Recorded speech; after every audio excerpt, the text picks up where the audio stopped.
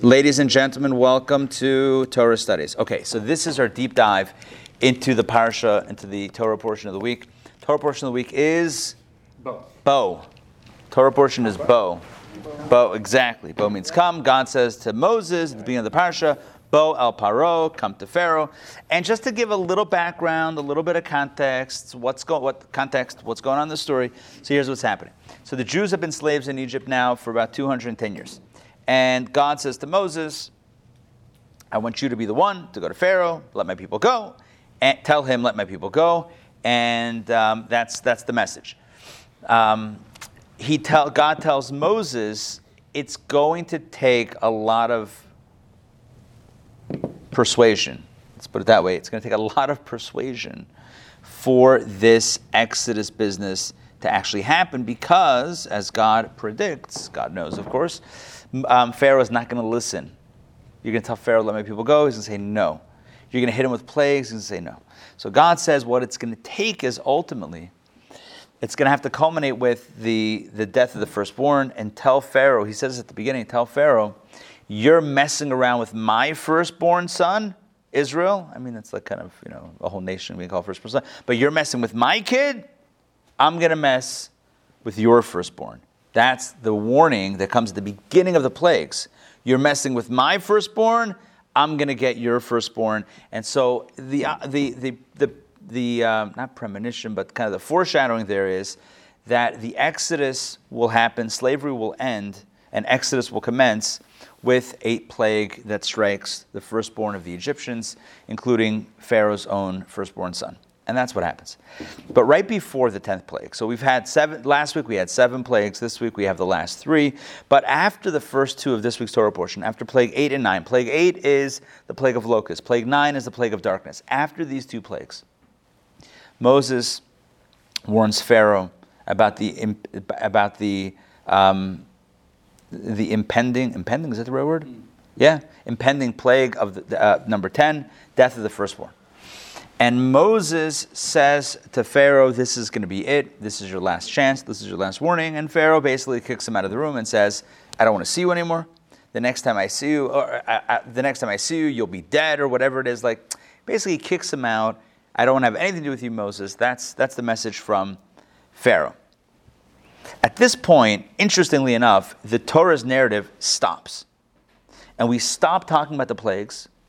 And the narrative, just takes a pause, and the Torah tells us about a dialogue that God has with Moses. So understand this. Egypt has been hit by 9 plagues. They've been warned, Pharaoh's been warned, the Egyptians have been warned about plague number 10, which will be the one that devastates Egypt, devastates Pharaoh, his own family, and finally is the straw that breaks the Pharaoh's back to compel him to send the Jewish people out. But the narrative stops. And God turns to Moses and says to Moses, I got a mitzvah for you. I have a mitzvah that I want to tell you. We're ready for the plague. And suddenly, let's have a shmooze. And God says, I'm going to give you a mitzvah. Actually, 2 mitzvahs. Mitzvah number 1, we're going to focus on the first one today. Mitzvah number 1 is the mitzvah of Rosh Chodesh, which we'll talk about in a second. Mitzvah number 2 is the mitzvah of the Paschal Lamb. So mitzvah number 2 actually makes a little bit of sense because this was supposed to be the Last Supper. This was supposed to be the final meal. This was supposed to be the final meal that the Jews will eat in Egypt. The final meal will be a little bit of roasted lamb. Not so bad, right? A little roasted lamb, right? A little matzah. Okay, all right. Jury's out. And a little bit of herbs, little bit herbs. No, not matzo ball soup. I mean, they could have thrown that in as an extra thing, but no. The original instructions, the original menu is the Pesach, the Paschal Lamb, matzah, and the mar. Right? I mean, we would call this today a burger with a little spice, little kick to it, a little charif. A little horseradish, right? Get a little kick to it. Horseradishy, that's a good thing, right? Nothing wrong with that. Anyway, so that was on the menu. So that makes sense. If God wants to dictate, also, I'm sorry, one big thing. Oh, huge. God said, when you prepare the Paschal lamb, take the blood from the offering and put it on your doors, that the angel of death, right, will know to pass over, hence the name Passover, pass over the Jewish homes. Okay, so that's necessary to know before plague number 10. Are you with me? But what's this first mitzvah? The first mitzvah is, that I mentioned, the first mitzvah is Rosh Chodesh. God says to Moses, all right, hold on to the plagues. The plagues will wait for a little bit. Let's talk about the mitzvah Rosh Chodesh. What is the mitzvah? Why is it here? Lots of questions, but let's see what the Torah actually says. It's only 2 verses. It's pretty short. So let's, I'm going to share my screen. Can I share my screen? I think I can. Super cool. Yeah, that's a Jewish movie that I may show for the next Jewish summer cinema. It's about this Orthodox girl who's a weightlifter. Oh. Very right. All right. That's an aside. You guys saw that tab up. First, yeah. It's a cool documentary. All right. Is this gonna work? I don't know if this is gonna work. Can you guys? All right. Let me check in with you guys online. Can you see my screen? Yes. Can you see all the text width to width? Yes. I can see the first part of verse 1a. Olive It's too big. I think you need to cut And 1 and 2. I don't know how to do this. Alphabet 1 and 2. How to what? If you close the view of the participants, you can see the I wish I could. It usually has a thing here, but it's so. I mean, if individuals just hit the minus little sign. I don't know if that's going to show up on mine. I don't know. You see what I mean? It's like I've got. We can see it now. All right. It works. It does work. All right. Fine. All right. Either way, we'll do it and we'll follow along somehow, some way. We'll make it happen. All right. So Ed, if you don't mind, please read nice and loud. Text 1a. This is where we take a break from the plagues and bring you the mitzvah of Rosh Chodesh. Take it away. God spoke to Moses and to Aaron in the land of Egypt, saying, "This month shall be to you the head of the months. To you it shall be the first of the months of the year." So here we go. So Hashem tells Moses and Aaron the following. He says, "HaChodesh Elechem Rosh Chodashim, this month shall be to you the head of months, shall be the first of the months of the year." So I'm going to ask a simple question. It seems very repetitive, right? In this verse 2, the first verse just says who's talking to. But the second verse is where the mitzvah is found. The second verse seems to repeat the same thing twice. And what is it repeating? It seems to be repeating the fact that this month is the first month. Look at the phrase. This month shall be to you the head of the months. To you it shall be the first of the months of the year. Isn't that the same thing? Are we being redundant? Like, what's going on here? So it seems to be saying that the month that they were in, which is the month of Nisan, is now the first month of the year. Okay, but why say that twice? So the way our sages understand it is that there are actually 2 different mitzvahs. Mitzvah number 1 is Rosh Chodesh. Mitzvah number 2 is Nisan being month number 1. In other words, if you look at the first half look at the first half of verse number 2, it says, "This month HaChodesh Hazeh Lachem Rosh Chodashim." Which, don't look at the English translation. I mean, you have to trust me on the Hebrew here. Chodesh Hazeh Lachem. This Chodesh, this new entity which is referring to the moon, should be for you, Rosh Chodashim, should be the head of the months. In other words, when the moon, as we'll see soon, when the moon looks like this, and Hashem showed Moses what the moon looked like in its initial appearance after it had waned, in its kind of coming back into sight. HaChodesh Hazeh, this Chodesh, this new appearance of the moon, should be lachem, should be for you, Rosh Chodashim, Rosh Chodesh, the head of the months. And then, Rishon hu lachem l'chadshei Shana, this month shall be to you the first of the months of the year. In other words, Nisan, in the Torah, the month of Nisan is actually considered to be the first month. The month of Tishrei is actually considered to be the 7th month, so it's a little bit backwards. Not backwards, it's a little bit different than what we would consider. Our calendar year starts Tishrei. Tishrei 1 is Rosh Hashanah, right? The first day of Tishrei is Rosh Hashanah. So that to us is the first month. The Torah says, God says, by the Exodus, no, that this month of Nisan, when Passover is, which we would call the 7th month of the year, is actually month number 1. And so henceforth in Torah, every time it talks about the holidays, Month number 1 is Nisan. Month number 7 is Tishrei. It says that Rosh Hashanah is when? The first of the 7th month. Who starts a new year the first day of the 7th month? What kind of Mishagas is that? But that's the way it is. That's the way it is over here in Torah, in biblical understanding. Okay, now, so I'm going to stop sharing for a second, and then we'll be able to see at least some more of you. So what we have here are 2 mitzvahs. I don't want to get, I want to stay away from confusion because it's a very intricate class. The lesson is absolutely mind-blowing. So I want to make sure that there's clarity over complexity. So what's the clarity? Hashem is telling Moses 2 things. Number 1, how you know when the months begin. How do you know when the Jewish months start? The Jewish calendar will go by the lunar months. Months that follow the lunar cycle. When is the beginning of the month? Here's the instruction. When the moon begins to once again reappear in the sky, that's when Rosh Chodesh is. That's the first lesson from God to Moses. And the second lesson is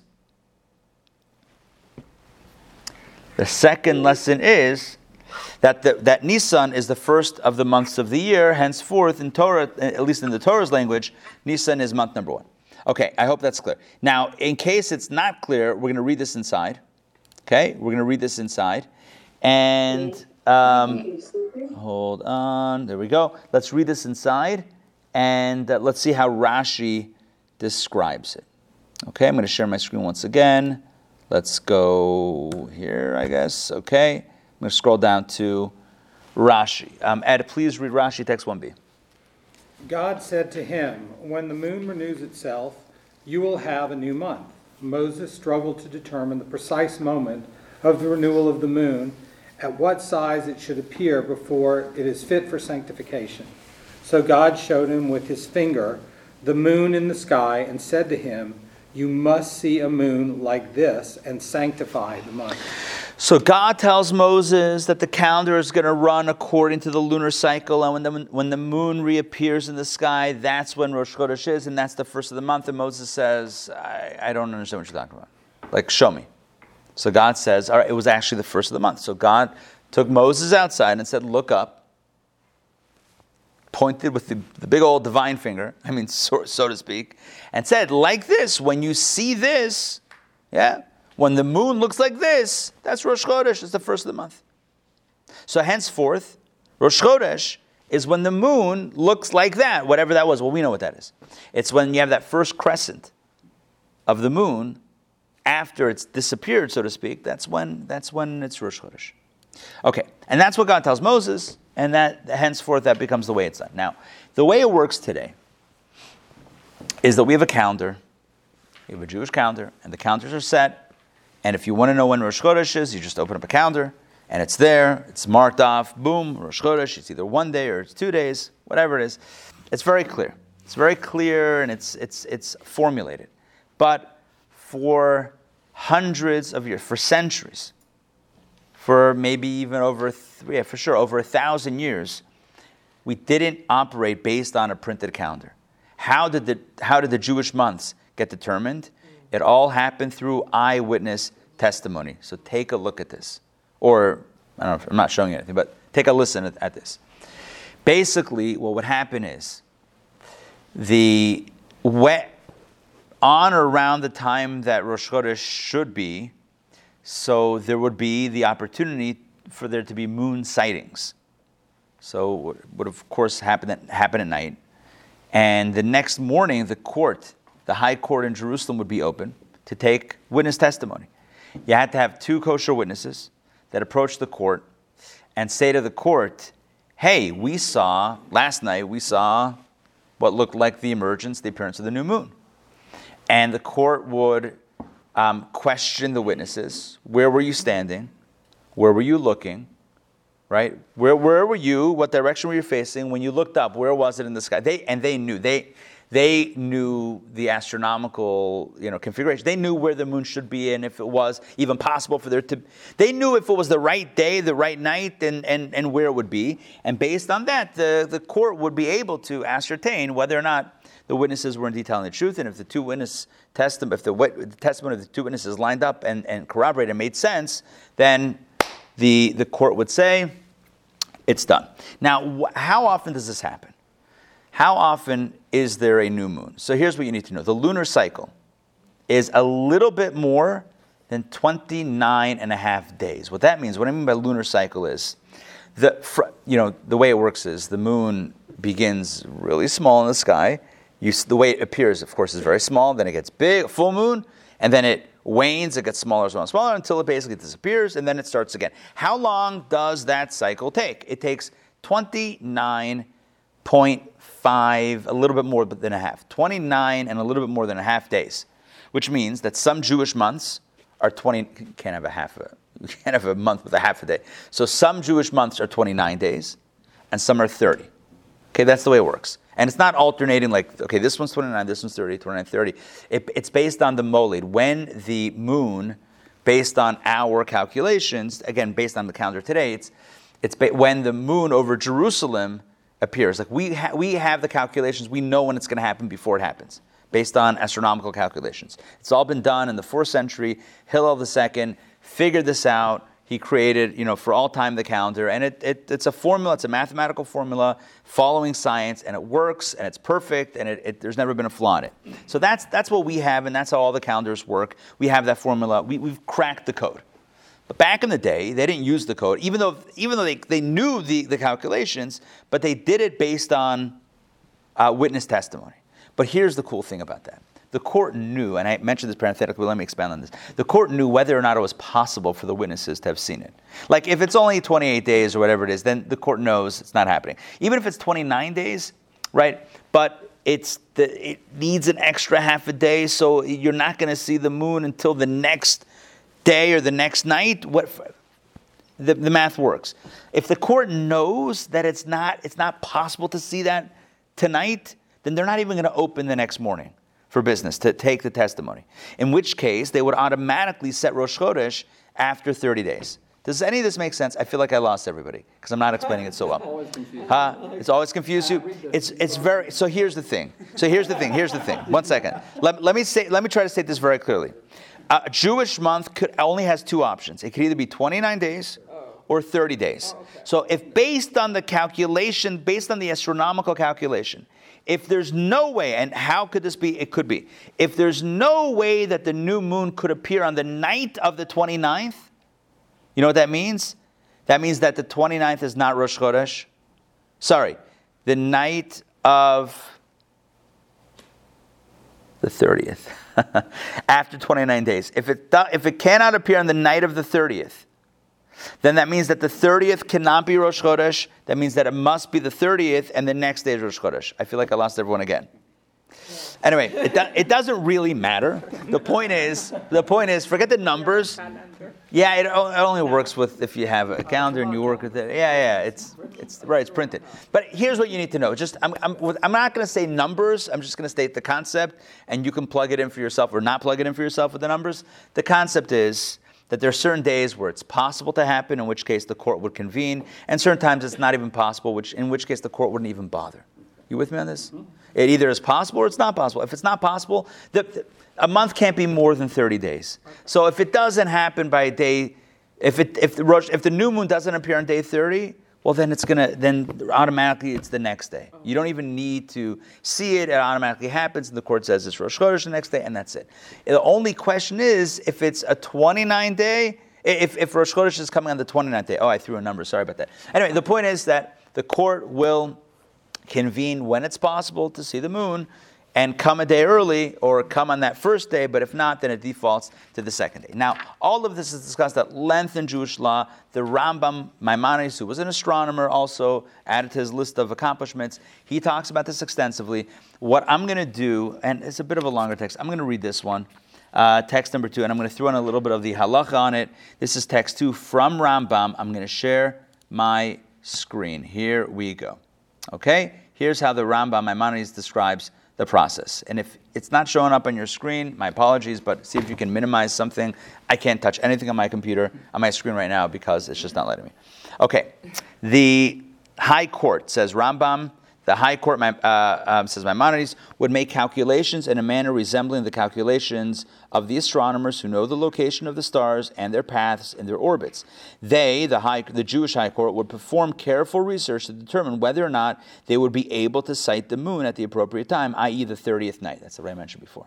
Okay? It was either it is possible or it's not possible. If the judges determined that it was possible to sight the moon on the night of the 30th, which would render that no longer the 30th, but the first of the new month. You with me? Which renders the previous month 29 days. I hope that makes sense. Right? If the new moon is seen on day 30, guess what? That's not day 30 anymore. That's day 1, and the previous month now reverts back to 29 days. But if the judge determined that it was possible to see the moon on that 30th night, they would sit the next morning waiting for witnesses to come and testify throughout the entire 30th day. If witnesses came and the court examined their testimony according to the law and verified the truth of their statements, the court would sanctify the new month. They would say, oh, surprise, today is Rosh Chodesh, because somebody saw the moon the night before. Okay? So again, I do want to say this. I want to give numbers. So imagine today is day 30. I know it's at night now. Oh well. Imagine today was day 30.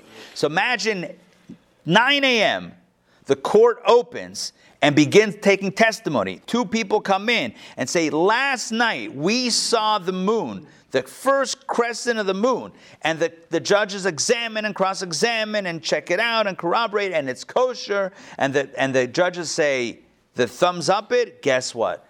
That day is no longer day 30th. You have to take out your eraser, erase the calendar. That is now day number 1 of the new month. Does that make sense? Right? Because they saw. Now, if it's not possible based on their calculations that anyone would have seen it on the night of the 30th, then they don't even open for business. I mean, they open, but not for the cases regarding the moon. They just don't even listen. Okay? Now, if the moon, hold 1 second. So you know what that means? That means that no one knew when Rosh Chodesh was going to be until like middle of the day. You with me? Mm-hmm. It's like, or till mid-morning or midday. You could go like a few hours in the day and not even know that day was Rosh Chodesh until the court says, it's good to go. The court had until like late afternoon to do it. Because back in the day, all you had to do in Rosh Chodesh, not all, but what you had to add on Rosh Chodesh was a sacrifice. Was a Rosh Chodesh sacrifice. So as long as they had enough time to bring that, they could sanctify it and call it Rosh Chodesh. Right, today we would be all messed up. Like, am I saying the Hallel in the morning prayer or not? Right? I mean, I need to know first thing in the morning. I need to know, 6, 7 a.m. Am I calling this Rosh Chodesh or not? But back in the day, it was less. I mean, they did what they did. I don't know what they did in prayers, but vis-a-vis the temple, they would be flexible. As soon as the court called it, if they had enough hours in the day, they would do it. If it was too late, they would just push it off to the next day. That's it. All right. Rabbi Ari. Yes, Mark. What if it's overcast that you can't see the moon? Oh, great question. And Ed had the same question. If it's overcast, then no dice. You need to have human witnesses. Even though you know that the moon should have been out that night 30 rendering day 30, day 1, if there's no witnesses, no Rosh Chodesh. That's how it works. It's got to be. Whoa, time out. Back in the day, today we don't do any of this. Today we have a calendar and we're set. But back in the day, when it was based on Re'iyah, based on sight, it had to be seen. It couldn't have been known. It had to be seen. Let's continue with Rambam because it gets very cool.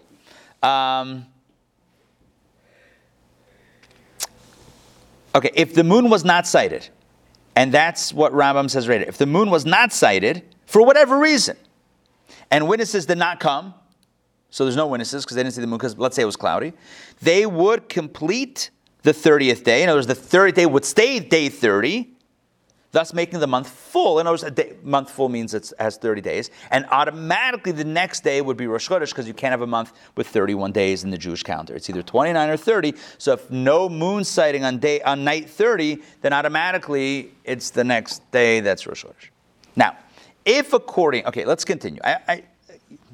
There's not much I can do about this. It is a bit technical. Now, if, according to their calculations, the judges knew that it was impossible for the moon to be sighted. So, and this is what I said before several times already. If they know that for whatever reason, and there is a formula for this, but I'm not going to confuse everybody. If the judges know based on astronomy and calculations that there's no way. Let's say tonight is night 30. Let's make it easy. Tonight, Wednesday night, is night number 30. Tomorrow would be day 30 unless someone sees the moon tonight, let's say. But let's say they know that no one can see the moon tonight. Why? Because it's not possible. Because they know based on 29 and a half days, it's not going to appear until 10 a.m. You with me what I just said? It's going to appear on day 30, but 10 a.m. day 30, which means tonight at night you can't see it. Because it's not going to appear. So that if that's the case, if the judges knew that it's impossible for the moon to be sighted at night, they would just not sit in session on the 30th day, back inside. They would not sit in session on the 30th day. They wouldn't convene and open it up for moon sighters. Moon sighters? Moon sighters. It's a new, that's what they used to give the t-shirts for the ones that, I am a moon sighter for the High Court of Jerusalem, right? They would not, nor would they wait for the arrival of witnesses. They would not sit in session. They would not wait for the witnesses. Now, if witnesses came, we saw the moon, they would know that they were false witnesses, or that clouds appeared to them in a form resembling the moon, but it was not the real moon. In other words, the judges, the rabbis, they knew the astronomical. Look, if Hillel the second in the 4th century was able to figure out a calendar for all time based on the astronomical calculations, you don't think the greatest minds, the High Court of Jerusalem, figured it out? Of course they figured it out. They knew what was going on.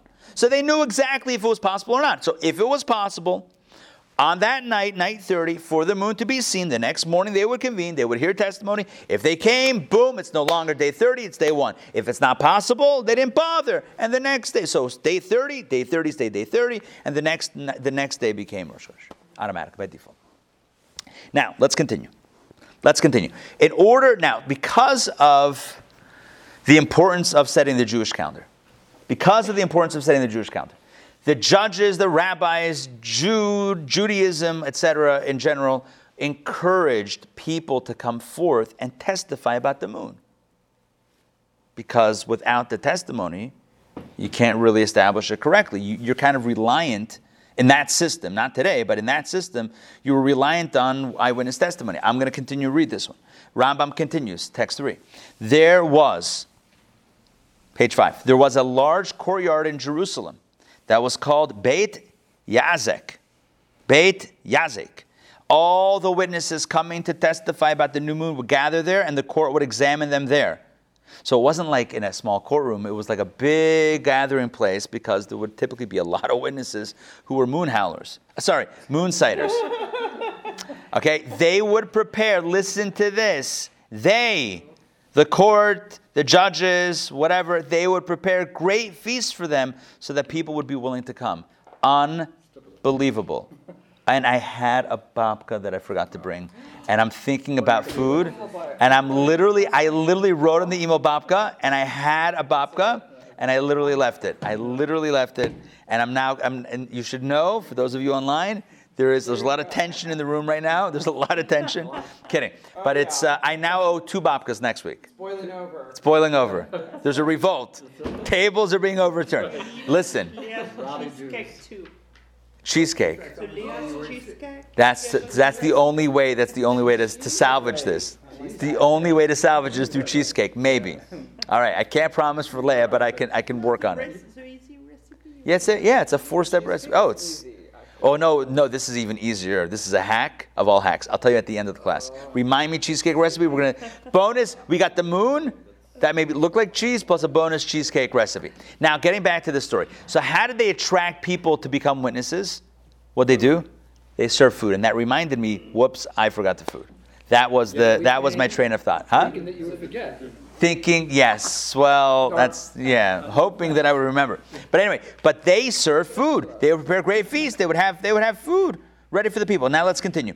The pair of witnesses that arrived first would be examined first. So the first 2 in line, first 2 up, all right. They would bring in the greater of the 2 and say to him, I don't know how they determined the greater of the 2, but whatever, whoever looked more reliable. They brought him first for questioning, and they said, tell us, how did you see the moon? Was it in front of the sun or behind the sun? Now, mind you, this is at night, so I'm not sure what kind of sun we're talking about, but I guess planetary systems, where did it look like it was?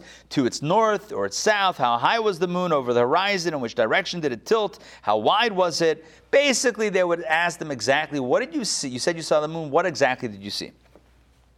All right, let's continue. Then they would bring in his counterpart, the other member of the pair of the witnesses and examine him. If their statements match, their testimony would be accepted. Let's continue. Then they asked all the other pairs of witnesses certain general questions, not because they needed additional testimony, but so that the witnesses should not leave disappointed, and so that they would be accustomed to come.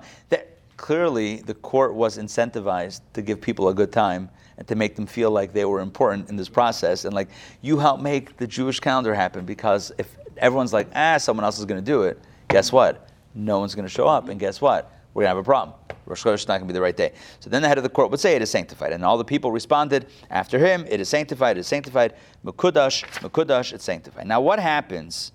What happens if the court gets it wrong? What happens if the court gets it wrong? What happens if the court, for some reason, what happens if the court, for some reason, makes a mistake? Take a look at text 4b. Okay? Take a look at this. Once the court sanctifies the new month, it remains sanctified regardless of whether they erred unwittingly, or they were led astray by false witnesses, or they were forced to sanctify it. No matter how they made a mistake, if they made a mistake, it still stands. Look at that. It's kind of crazy. We are required to calculate the dates of the festivals based on the day that they sanctified as being the new month, even if it's an error. Even if a person knows that the court erred, he is obligated to rely on them, for the matter is entrusted to them alone. Basically, in Jewish law, the court and the court's proclamation is very important. And it's based on a verse, as we see in text 4c. The one God who commanded us to observe the festivals is the same one who commanded us to rely on them on the court, as implied by the verse, which you will pronounce as days of holy convocation. The holidays are that which are pronounced. By whom? By the court. So once the court pronounces it, that makes it the holiday. Or in this case, that makes it Rosh Chodesh. So, and you based, obviously the holidays based on when the month begins. If the holiday's on the 15th, well, you got to know when the 15th is based on day one. So here's what we've discovered up until now. Let me just summarize this. So number one, in the Jewish system, the Jewish calendar system, the months are running in accordance with the moon. The moon dictates when the months begin. The moon dictates when the months begin, based on visual, originally, back in the day, based on visual sighting of the moon and testimony, etc. What happens if the court makes a mistake and they proclaim, let's say, for example, it wasn't possible for the moon to have been seen because, as I said before, the calculation is such that it would not be possible to see at night. But let's say the court somehow missed that. Let's say they messed up. And they somehow proclaimed it Rosh Chodesh, that day 30 as Rosh Chodesh, not day 30, but day 1 of the next month. And they messed up. And then they realized their error. It stands. It stays, and that's Rosh Chodesh. And now the question is like this. The question is, so how does that work? How does it make sense? Why does it make sense that if the court makes a mistake, it should still stand? Why don't they undo the mistake? You might say, simple answer might be that, well, look, no system of law is perfect when you're dealing with human judges, right? There's room for error in the court system, as we have our court system today in America. Certainly we have our own, issues and many problems that plague our legal system. So it's understandable that any legal system in which you're entrusting the law to human judges, to err is to be human, or to be human is to err, or both. Right? But human is error and error is human. So it makes sense that there's going to be error, but we go with it. But that's not really a good answer, because at the end of the day, Torah is trying to get divine law, trying to get God's law right. In America, it's not about God's law. It's about, we came up with the law, so we're going to figure it out and whatever. But if Torah is all about God's law and it's all about like getting it right, so then if you know that you got it wrong, why not fix it? Why does it go based on the proclamation of the court? If you know that it's wrong, as Rambam says, even if a person knows that the court made a mistake, he's obligated to rely on them. Why? If you know they made a mistake, then call it out and fix it. Why go with the mistake? It doesn't make any sense. Right? So I want to share with you a perspective, and it's a very deep perspective, and it's got a lot of implications for our lives. But first, we need to get into a Talmudic debate. The Talmudic debate is between two rabbis regarding the origin of creation. When was the world created? Text number 5. Elio, please read this one. I'm going to share the screen, and let's jump in. Text number 5. the Talmud discusses when the world was created. Take it away, nice and loud, please. It is taught in Baraisa. Rabbi Eliezer says the world was created in Tishrei. Rabbi Yehoshua says the world was created in Nisan. So we have a dispute. The Braita, the Talmud quotes a Braita. Braita is Braita or Braisa is it's a text that dates back to the times of the Mishnah. Either way, the Braita teaches that there's a dispute between two rabbis, Rabbi Eliezer and Rabbi Yeshua. These were contemporaries who would always have points of disagreement about matters of Jewish law. It's just what it is. And one says the world was created in Tishrei, and the other one says the world was created in Nisan. Okay? I mean, yeah. By the way, we, Rosh Hashanah, we go Tishrei. Right? So it seems like we follow Rabbi Eliezer. Rabbi Yeshua says, no, the world was created in Nisan. Interesting. Okay, so I guess the question is, how do we not know this? Don't we have a tradition? We have two traditions. Clearly, but how do we not know this? And how are they arguing over a fact? I mean, it seems like you could argue over a logical, if you have a question of logic, you can have a disagreement about how you're going to see. But how do you have a question over a fact? The world was either created in Tishrei or Nisan. I know you're saying one rabbi says this, one rabbi says that, but how is there a question about something that should be straightforward? Yeah. How do they know? How do they know? Good. How do they know? What's the basis? I want to share with you a perspective that's actually brilliant. And the perspective is from Tosfot. I mean, we would know based on some sort of tradition, but the question is, how do we have two different traditions about a fact?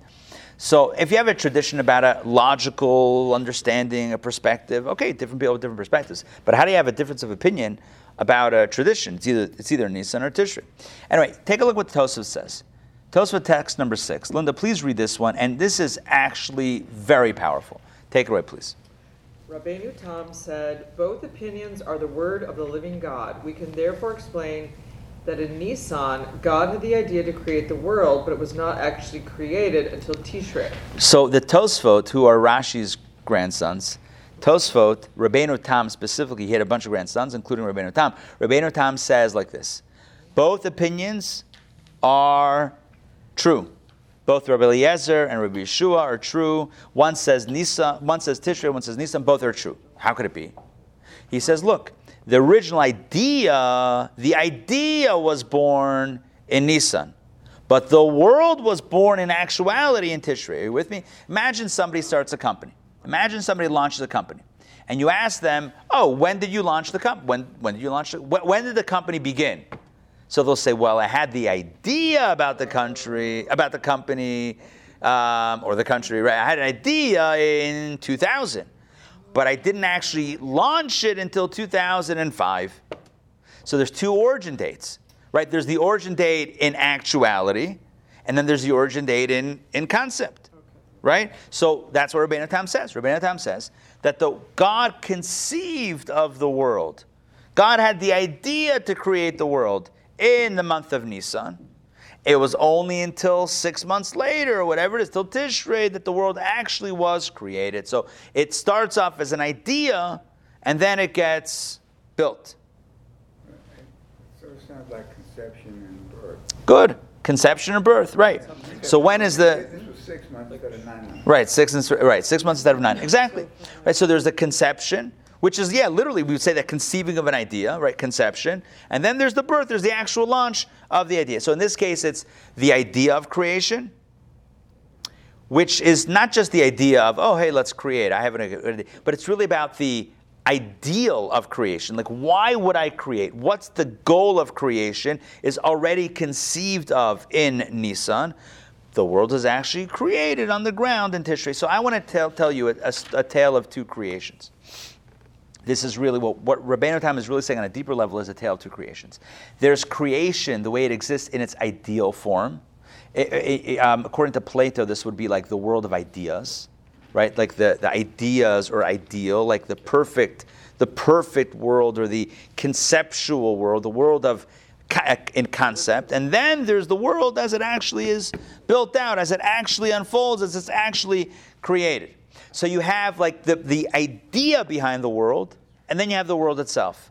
Or you have, maybe in other terms, you have the purpose of the world, and then you have the world itself. So to put it in other terms, you would have like the abstract and concrete. You would have like along the lines of, it would be like the soul and the body. The soul of the world, are you with me on this? The soul of the world is born, so to speak, or emerges. The spirit, the soul, the purpose, the ideal, the concept, all of these are synonymous, is that happens in Nisan. The body of the world, the actual creation, the actual nuts and bolts are built in Tishrei. Good. So we have the concept and the concrete. We have the ideal and the real. We have the soul and the body, two different stages. This is true in everything, in every activity. Hopefully, right, first we have a concept, and then we do something to build it out, to bring it into fruition. First it begins as an idea, then it culminates as a thing. That's the way it works. Even when we speak, hopefully we think before we speak. So it begins, our words, right? Hopefully, not always. Hopefully, right? No, a lot of times no, but hopefully our words that come out begin as a concept, and that's the soul that drives the body of the words in this context. All right, so what's the point? The point is that the world really has two stages. The world, I know Shakespeare said the world is a stage, all the world is a stage, but the world really has two stages. All right, but the world has two stages. Stage one is concept. Stage two is action. There's the concept, there's the purpose, there's the ideal of the world, and then there's the concrete building of said world. In other terms, in other words, I'm going to use different words now. We could ask rhetorically, which work represents the purpose of creation? We call that, there's a word for that, 5-letter word. A 5-letter word, 4 letters in Hebrew, that represents the purpose of creation. What is that? Torah. Huh? Torah. Good. There you go. Which is what we're doing right now, right? Studying Torah. Torah is the purpose of creation. So it's almost like the Torah of creation, the purpose of creation, originates in Nisan, and the creation itself, the actual unfolding of the nuts and bolts and the mechanics, all that happens in Tishrei. So Rosh Hashanah is Tishrei, but like the purpose is Nisan. Now, when we think about this, it might be easy to think of this in terms of like not real and real. So like Nisan is not real yet. It's still abstract, conceptual. It's like the ideal, but it's not yet real until Tishrei, and that's when things matter. That's when things count. But in the Jewish understanding, it really works the other way around. And that is that the most real part of creation is its ideal, is its purpose. And this, which is the manifestation of said purpose, not that it's not real, but it's an outcome, it's an outgrowth, if you will, of what the ideal is. In other words, it's not like you have this, the concrete, and the concrete also has a prior state to it that's abstract and conceptual. No, it works the other way around. Because there's a concept, because there's an ideal, because there's a purpose, that's why it unfolds into what we have here. So this physical reality is driven by the concept. So the real is driven by the ideal, not the other way around. So what's primary on one level? You can look at it both ways, but on one level we could say that the origin, the conceptual origin is primary. So, stated in simpler terms, in much simpler terms, we have a duality of Torah and the natural world around us. We have what the Torah says, which is the ideal, which is the concept, and then we have the way the world actually runs. Yeah? And sometimes, even though Torah, the concept, is driving the world, sometimes it seems like it's not congruent. Huh? You said the real is driven by the ideal, so the Torah is driving the reality. Torah is driving reality. This is the way we believe. Torah drives reality. The problem, what I'm saying right now, the problem is, it doesn't always look like that. Well, yeah. Doesn't always look like that, right? It looks like, who's driving the ship anyway? It looks like this is disjointed from its purpose, yeah. I thought Hashem drives reality. Yes, Hashem's driving reality, but Hashem's vision is embodied by Torah, so it's not that Torah is different than Hashem, but it's God's vision that's expressed by Torah is what drives the reality. In the language of, and we may have it here. There's a quote from Give me a second here. There is a quote from Zohar. Yeah. Text 10. Very cool quote. You guys are going to like this. Yeah, I'm going to read this quickly. Text 10. Look at this one. Anyone who looks into the Torah, look at this. Anyone who looks into the Torah and toils in it is considered to uphold the world's existence. Just as God looked into the Torah to create the world, right? The Torah is the blueprint of creation. A person looks into the Torah and upholds the world. So what we have here are two dynamics. The Nisan dynamic and the Tishrei dynamic. The concept and the concrete.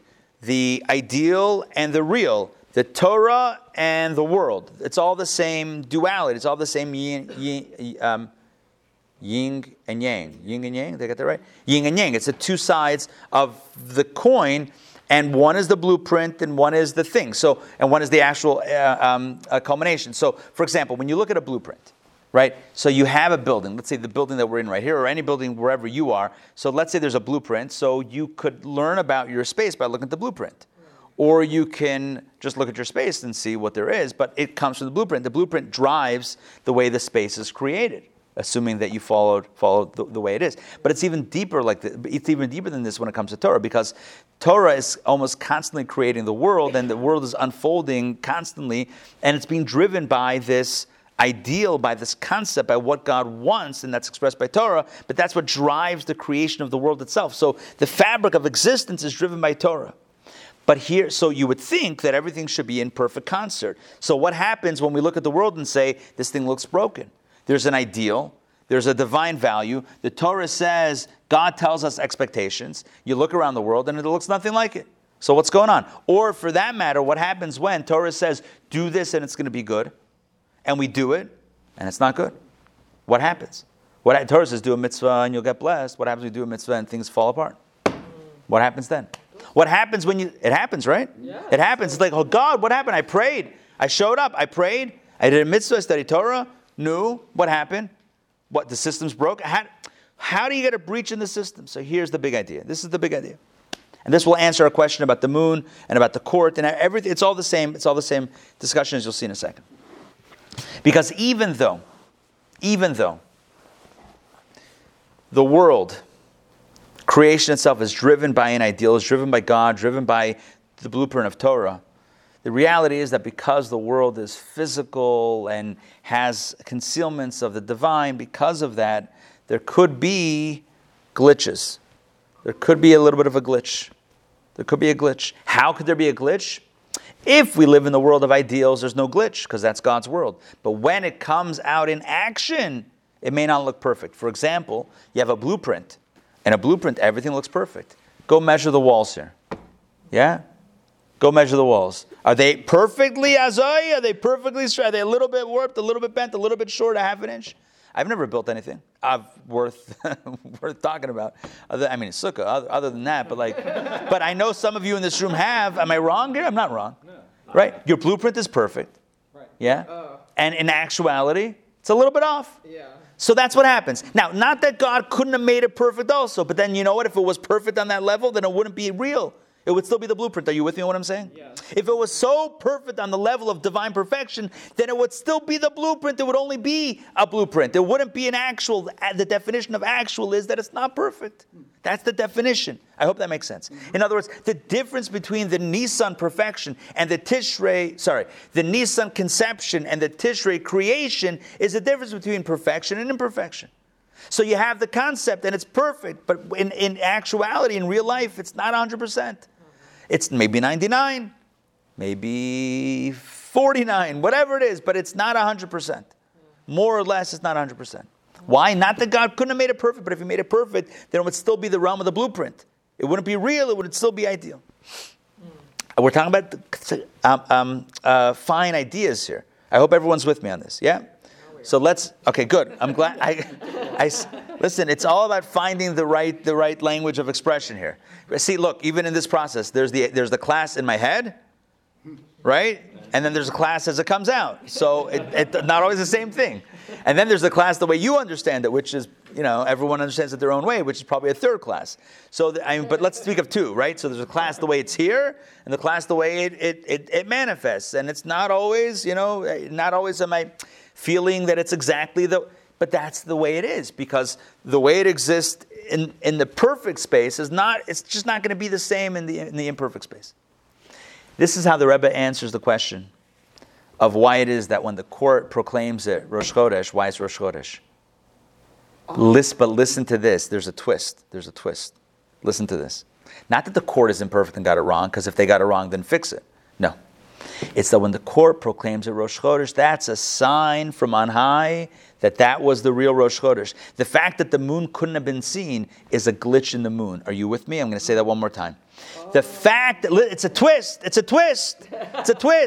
We're not saying that the courts are wrong because they're human and they're fallible. Then undo it. No, we're trying to say why don't undo it. Because when the court proclaims it, it must have been infused from a spirit on high that aligns with the ideal of Rosh Chodesh. Rosh Chodesh is supposed to be that day.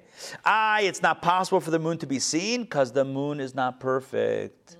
Rosh Chodesh is perfect, but the moon is not always perfect. The moon itself, even though Rosh Chodesh goes by the moon, the message is sometimes the moon is not a perfect representation of when Rosh Chodesh actually is. Are you with me in this huge idea? This is huge. And if I would come up with this, but this is the Rebbe's insight on this. Take a look. I'm going to read this inside. Give me a second. One second. Hold on. 12b. This is it. This will blow your mind. If it hasn't already been blown, but this will corroborate the blowing of mind that you may have had. Okay, 12b. Here we go. I'm going to read this. 12b. Look what the Rebbe says. However, when the court sets Rosh Chodesh on a different day, in which case the Torah tells us to nevertheless rely upon them, this itself proves that it is on that day, which the Torah of truth determines to be Rosh Chodesh, when the primary new moon occurs above. In other words, in the spiritual realms, whatever that looks like, it is Rosh Chodesh, and there is a new moon.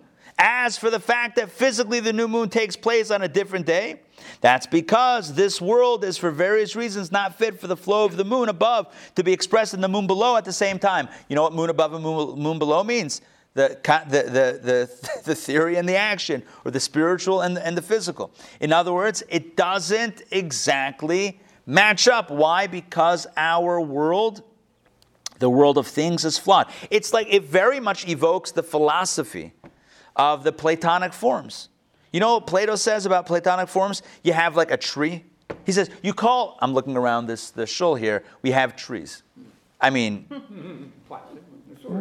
but you could call it a tree, right? So Plato argues, he says, one second. You call this a tree? Yeah. And that a tree? Yeah. And the thing outside a tree? Yeah. All trees? Yeah. How's that possible? They're all different things. They look different. How can they all be trees? So he says, it must be that there is a perfect form of tree upon which everything else is measured, and although it's not exactly perfect tree, but it's close enough to be called tree, but tree is a one tree that's the perfect tree, which who knows what that looks like, and everything else is similar to that, close enough, we'll call it tree. That's what he says. Now, it sounds like who cares? But it's philosophy, so that's the whole thing of philosophy. You kind of think about things, but this is really not that far off. And I would say this is obviously an origin of that. But here's the point. The point is that there is a perfect form of Rosh Chodesh, when that's supposed to be, when that is. There's a moon above, right? The Rebbe says there's a flow of the moon above. There's a way the moon moves in its perfect state, and then there's the way it moves down here. And more or less it's accurate, but it's not 100%. It's not 100%. So when there's a glitch, when it's a little bit off, that's what happens. The court, that's what it looks like when the court proclaims this day to be Rosh Chodesh, when the physical moon was not actually appearing. And we say we don't undo the proclamation. Why not undo it? Because spiritually they got it right.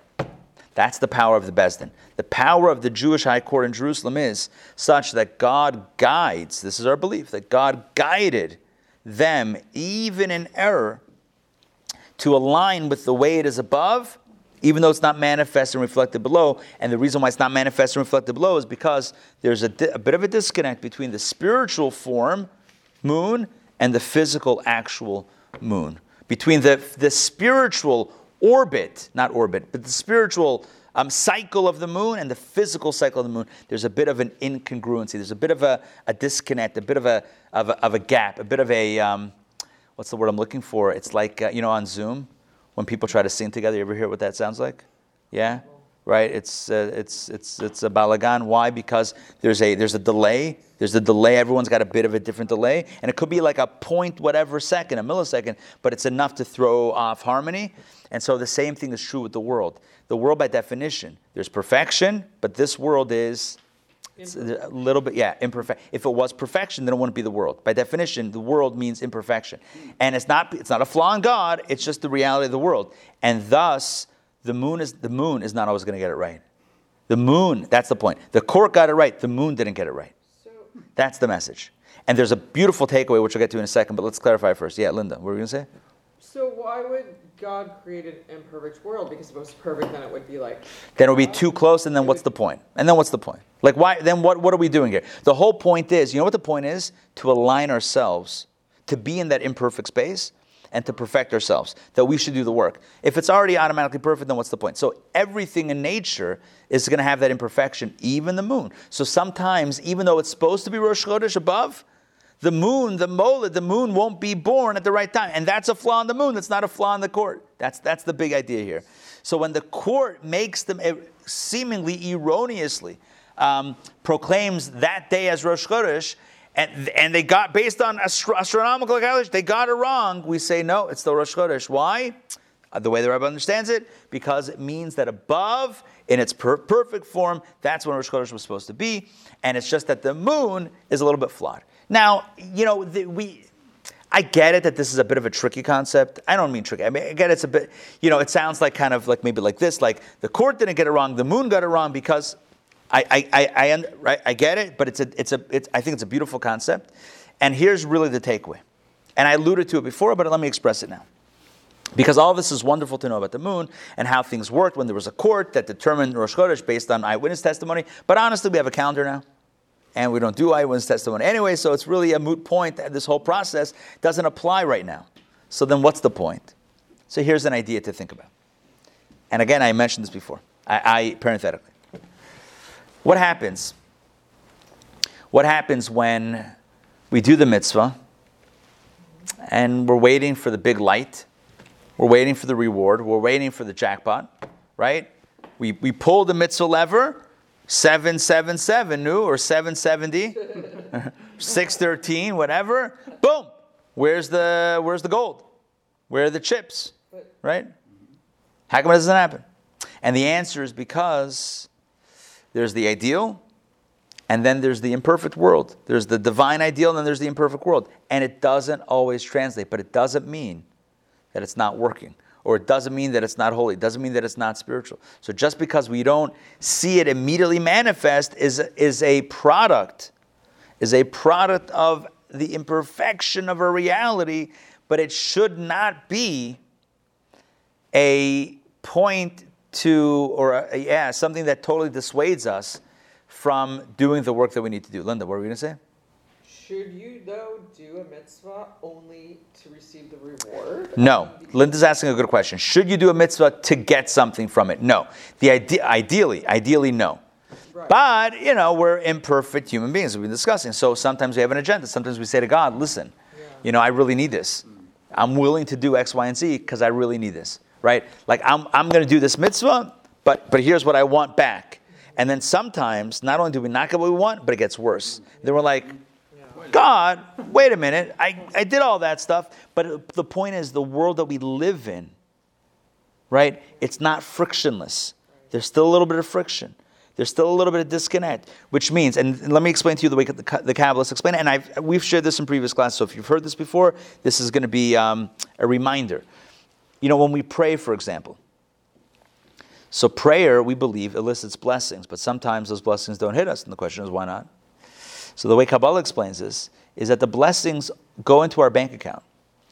But sometimes, so they're in the bank account, but it's possible that we might not be able to withdraw it from the ATM. There's a difference between the funds being transferred into the account and then us withdrawing it from the ATM. There's two different things. Are you with me? So the funds are going into our account. They're always going into the account. Spiritually, it's happening. The question is if physically, if there's a gap between the money in the account and the money in my pocket. And that's where there could be some friction. Now, this is not to dissuade us or discourage us from doing a mitzvah. This is not to say, well, there's no point because it may not work anyway. That's not. First of all, as Linda said, you should do it anyway because it's the right thing. Praying to God is right because it's right. A mitzvah is right because it's right. Studying Torah is right because it's right. So like we say in Pirkei Avos, don't be like those servants who only serve their master to get a reward. Rather, you should be like the servant who serves the master not to receive the reward, but because the master is awesome. So you serve the source, you serve God, not because of what you get out of it, but because of this. But how do you explain that in God's world, things don't always sync? The answer is because we're dealing with a world that is imperfect and not always congruent. There's sometimes a little bit of friction. There's sometimes a little bit of a delay. So sometimes it's not going to work today, not work. It's sometimes you're not going to see it today, but you may see it tomorrow or the next day or the next year. It may take a whole lifetime to then look back and say, I see now how it might take the afterlife to see how everything made sense. But one thing we know is that the true reality is not the one that we see. And that gets back to today's class. The true reality is not what we see with our eyes, because that's a bit of a broken reality. The true reality is not the moon that we see. The true reality is when Rosh Chodesh really is. The true reality is the spiritual reality. And that's where our efforts are best trained. So, in conclusion, today we learned about the moon. More than you perhaps thought that you needed to know about the process of Kiddush HaChodesh, which is the sanctification of the moon and the new month. We learned, just to recap, I'm going to do a 60-second recap, to which point you'll say, why do we have a 60-minute class if we do it in 60 seconds? I don't have a good answer for that, but here's the recap. I'm kidding. It only works if you have the whole class. But here's the quick version of this. Here's the tachlis. Before plague number 10, God shares with Moses the mitzvah of Rosh Chodesh. And God says, when the moon looks like this, you sanctify it. And that's the way the courts did it for 1,000 years plus. You had witnesses that came to the court and said, we saw it, and they got cross-examined. And then the Beis Din said, that the court said, Kodesh, it's Rosh Chodesh. What happens if the court gets it wrong?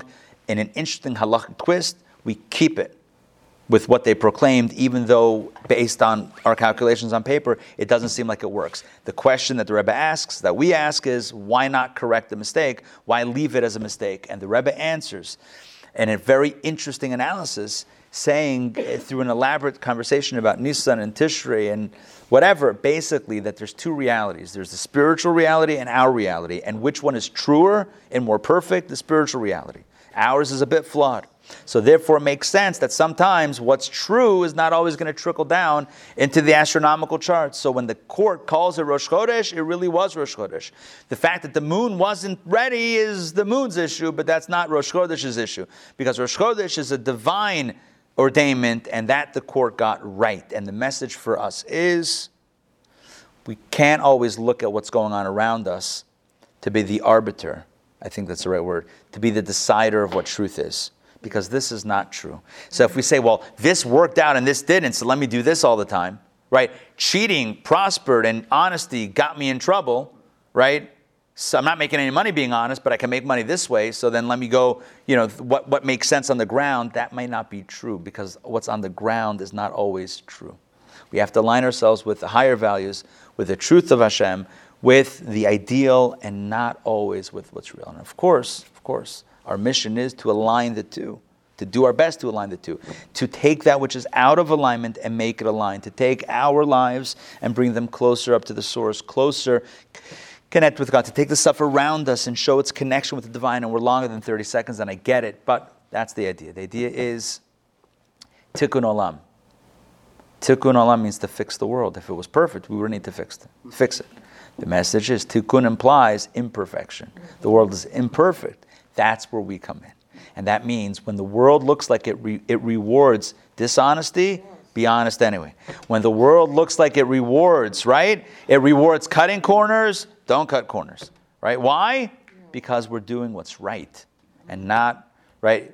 What's right and not what's right now, feeling good. It's what's really right and not what's immediate, looks like to our benefit. And it's hard. It's hard. It's not easy. This is a lifetime of work, and it's not just about cheating and business or whatever. It's low-hanging fruit example. It's about everything in life. Everything in life is about aligning it with its true purpose, aligning it with something higher, not just keeping it disconnected. When we eat, famous Chassidic teaching, when we eat, it should be for a higher purpose, not just for physical gratification, because that's a disconnected experience. We don't want to have disconnected experiences. We want to have connected experiences, and connected experience means when we're eating and aligning it with our soul.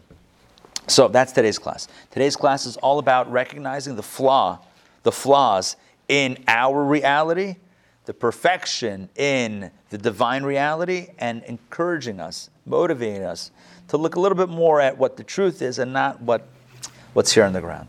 Thank you very much for joining me for Torah study. I hope this made sense, number one. I hope this was inspiring, and I hope you took away some practical lessons. All right, we'll open this up for questions. Let's start around here, around the table. Questions, comments. Yeah, like Sindri. You said, I remember last Shabbat, like you said, the Rosh Chodesh would be at 2:32 in the morning. Yeah. What is that? That's the moled. That's exactly what we're talking about. So, first of all, it was 2:23. Last. You got that wrong. No. Listen. No. Very good. So I was actually thinking in preparing this class, like, should I break out the calendar and go through the times? I'm like, no, it's going to make it more complicated. It was still complicated. It was still it's not something we can cover without like really. But here's what happened. This week, Sunday night. Early Monday morning. This week, early Monday morning, at 2:23 a.m. Monday morning, in Jerusalem time, not Atlanta, not Eastern Standard Time, in Israel, Jerusalem time, at 2:23 over Jerusalem. That's when that first crescent of the moon appeared. How do I know this? Because we got the calculations. Because we know it, right? I read it in the calendar, so that's how I know it, practically. But it's known. 2:23 a.m. Monday morning.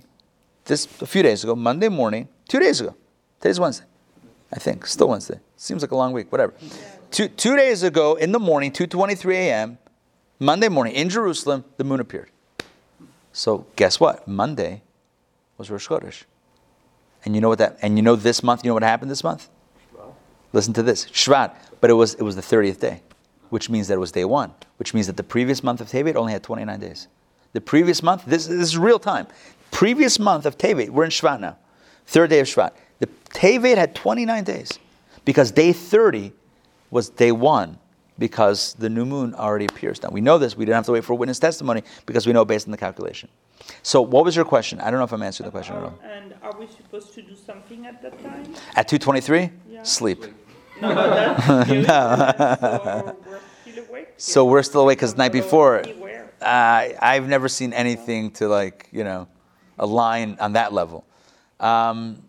Look, the days are Chodesh. We know in advance. Go out, look at the moon. Go out, look at the moon, howl at it a few times. No. Because Shavana you do afterwards, a few days afterwards, once it's a little bit bigger. No, we don't. I've never heard of a practice on that, for that specificity. But yeah, the idea is that that's when Rosh Chodesh is. And if the court gets it wrong back in the day, they got it right. But yeah. Hold on, Sarah, 1 second. Elio's going to go, and then we'll jump to you. There's 2 months that don't always have. It fluctuates between 29 and 30 days. Right. I don't remember. 2 of the months either could have 29 or 30 days. Some of the months are set as to which one they are. Yeah. I don't know. I don't remember which ones, but it's a thing. Sarah, jump in. Is this conversation related to the Torah saying that when Hashem created the world, He made something from nothing, nothing meaning Him. Right. And the Jew's job is to take the something and return it to the nothing. I like that. I like that. Is that related to what we're talking about? I would say, yeah. I would say God created something from nothing. In other words, physicality from spirituality. Or to put it in other terms, God made the spiritual physical, and our job is to make the physical spiritual. Exactly. Yeah, that's a good way of putting it. Our job is to undo the imperfection and get back to the perfection. But not by escaping, and that's why I kind of subtly alluded to that, not by running away from this world, but by fixing it. Tikkun means repair. Not running away, but fixing it, aligning it. In this context, aligning the two realities. Getting our physical reality a little bit closer to that spiritual ideal. Not to run away and say, well, let me go to heaven where it's perfect, but by aligning it more through our actions. Yeah. Rabbi Aaron. Yeah. Yeah, I have a huge amount of problem with the Sivan and Tishrei. Nisan. Yeah. Nisan and Tishrei. Yeah. Because I looked in my Rashi. Yeah. And this is the simple meaning. No commentary, no Zohar, I'm sorry, none of that. And Hashem said to Moses and Aaron in the land of Egypt, this is Torah, saying, this month shall be for you the beginning of the months. Right. It shall be for you the first of the months of the year. This is not like you need a sign between your eye, on your hand, between your eyes. And what does that mean? We need Talmud, the oral law to tell us. We don't need an oral law to tell us. This is the simple meaning, is obvious, saying this is the first of the months. Good. Of the year. Good. So Nisan. Right. The Nisan is number one. Tishrei should not be the New Year, Jewish New Year. It should be Sivan. Nisan. Or Nisan. I keep Nisan. Sorry. Yeah. Nisan. Good. Right. So when the Torah says this is the first month of the year, doesn't mean that it's not Rosh Hashanah, because the same Torah says in the book of Deuteronomy and in Leviticus, it says there that on the 7th month, on the first day of the 7th month, you shall celebrate Rosh Hashanah. So you can't undo what we know as far as the observance of the holidays. So you and I are not going to undo this now based on our analysis. It's the Torah itself says day 1 of month 7 is Rosh Hashanah. So that's what it says. Day of the shofar sounding. That's exactly what we do on Rosh Hashanah. At the same time, it does call this month the first month. So what does it mean? That's why the Talmud has a debate. According to Rabbi Eliezer, he says Tishrei, Rosh Hashanah is the first month. According to Rabbi Yeshua, no, this is the first month. To which Tosfos says, the grandson of Rashi, Rabbeinu Tam says, that there's two firsts. There's concept and there's perfection and there's creation. There's concept and there's implementation. Two different firsts. And that's the key, that's the catalyst of this whole class, this whole conversation. There are two firsts, there's two realities. There's a reality of blueprint and a reality of construction. Two different worlds. So the blueprint reality, right, that's created Nisan, that's the first month. And maybe when God says to Moses, this is the first month, the message is not this is when it began, not when it unfolds in perfection, but this is the goal. This is the ideal. Remember, even as you celebrate the beginning of creation, remember what the purpose is. Never take your eye off the prize. In other words, Mark, I'm agreeing with you. But understanding it as a hybrid, not that it's an either or, and that's the whole big idea, the mind-blowing idea of Tosfot, which is not Kabbalah. Tosfot is Tosfot. The whole Tosfot idea is that it's not an either or, either this or that. It's not Nisan or Tishrei, it's both. It's Nisan and Tishrei. Tishrei is the birth of imperfection. Nisan is the birth of perfection. And the goal is to align the two. Not the goal. Our work, our job is to align the two. Try to align the two. And that's why we're here. But yeah, you're correct. The fact that God tells Moses this is the first of the months of the year, that lends credence to what Rabbi Yeshua says, that Nisan is the first of the month, is the beginning of the origin of creation. Because that's what first means, beginning. But Rabbi Eliezer says no, and we know that it's halachically it's not. So what does Rabbi Yeshua mean, and how is he right? So that's where Tosfot comes in. So that's the hybrid method. Yeah. Could I just add something? Sure, absolutely. This is going back in history a little bit, but when King George died, his daughter became queen. Mm-hmm. That wasn't her coronation. Her coronation was later. She became queen. She was the Queen of England. The regency went from her father to her automatically. There was no gap. But when she was the coronation ceremony, which is Rosh Hashanah, Lahavdil, I mean, right. Really, that's when we crown right. Hashem our king. Was later. Good. So if we could just take an example, right. from that. Good. You know, if that helps you, Mark. Yeah. Good. It's good. Yeah.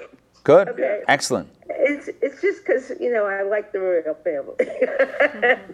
There you go. Can I chime in with a comment? Absolutely, Steve. Okay, thank you.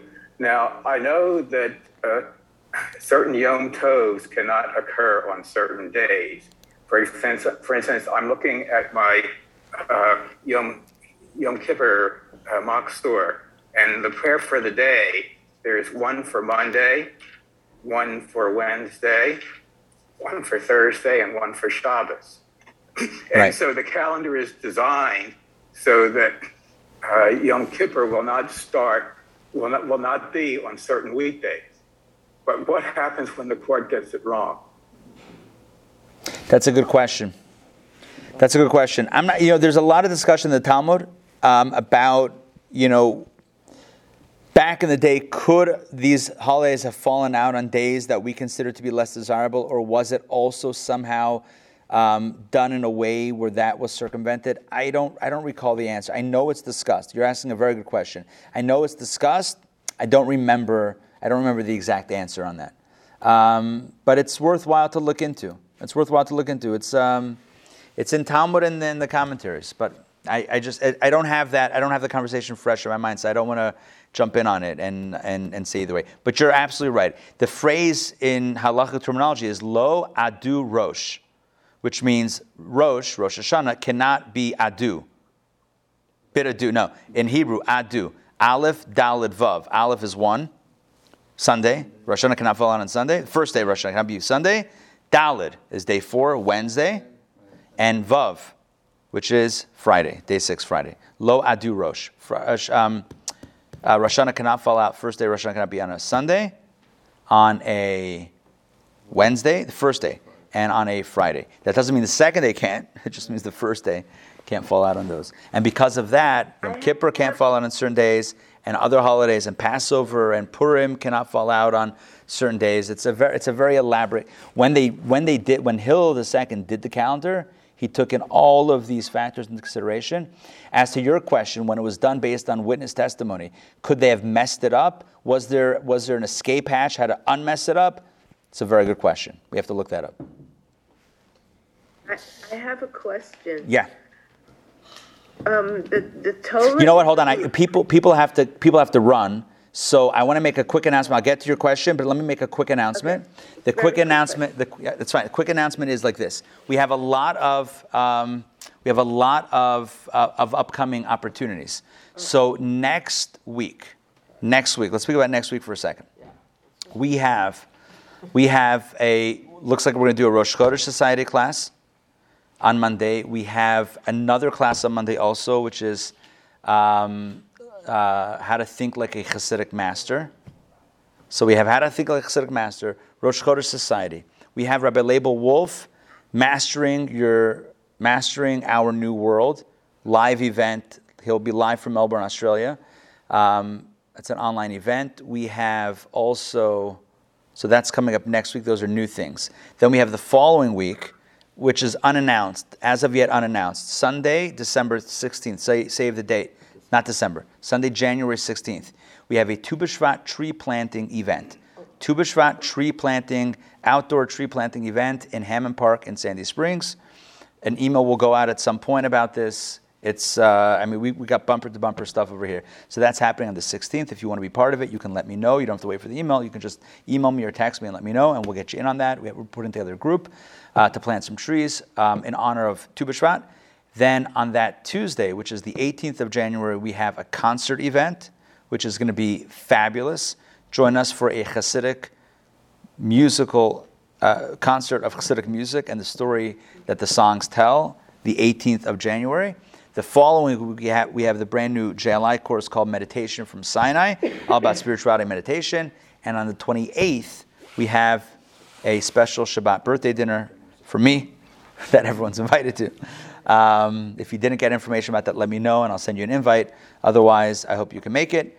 It's at the end of the month, so hopefully by then, we got a few weeks. So if things are shaking, I figure when you plan when things are calm, by the time it hits, it's not calm. If you plan when things are here, then hopefully by that point it goes down. That's my theory, and we'll see if it works. If not, whatever it is. But it's January 28th for that Shabbos dinner. So save the date. Keep it in mind, even if now you're like, oh, that's not going to work. Keep it in mind. Don't throw it out too fast. Keep it in mind. Let's see how things go out over the next 4 weeks. All right. I think yes. Ray was asking if there's a book you can order. Oh, Ray's asking about a book. Yes, the answer is yes. There is a book. This is the teacher's edition. But there is a book. It's on Amazon. If anybody wants the Amazon link, here's what you can do. You can either look at the email that we sent this morning.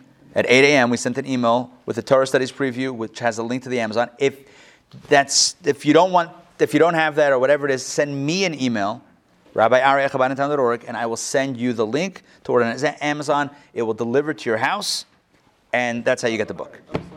That's it. Easiest way. Order it. If you have Prime, in a day or two, it arrives, and you're golden. All right, so that's what's coming up. I have five things that I mentioned. Maybe 6 things. I don't remember anymore. Maybe 6 things. We have Rosh Chodesh Society, How to Train Your Dragon. I'm kidding. How to Think Like a Hasidic Master. We have Mastering Your Inner World with Rabbi Wolf. That's 3. Then we have Tu B'Shvat tree planting. We have the concert event. Oh, we have 7. Then we have the JLI course, Meditation from Sinai, and the Shabbat dinner to boot.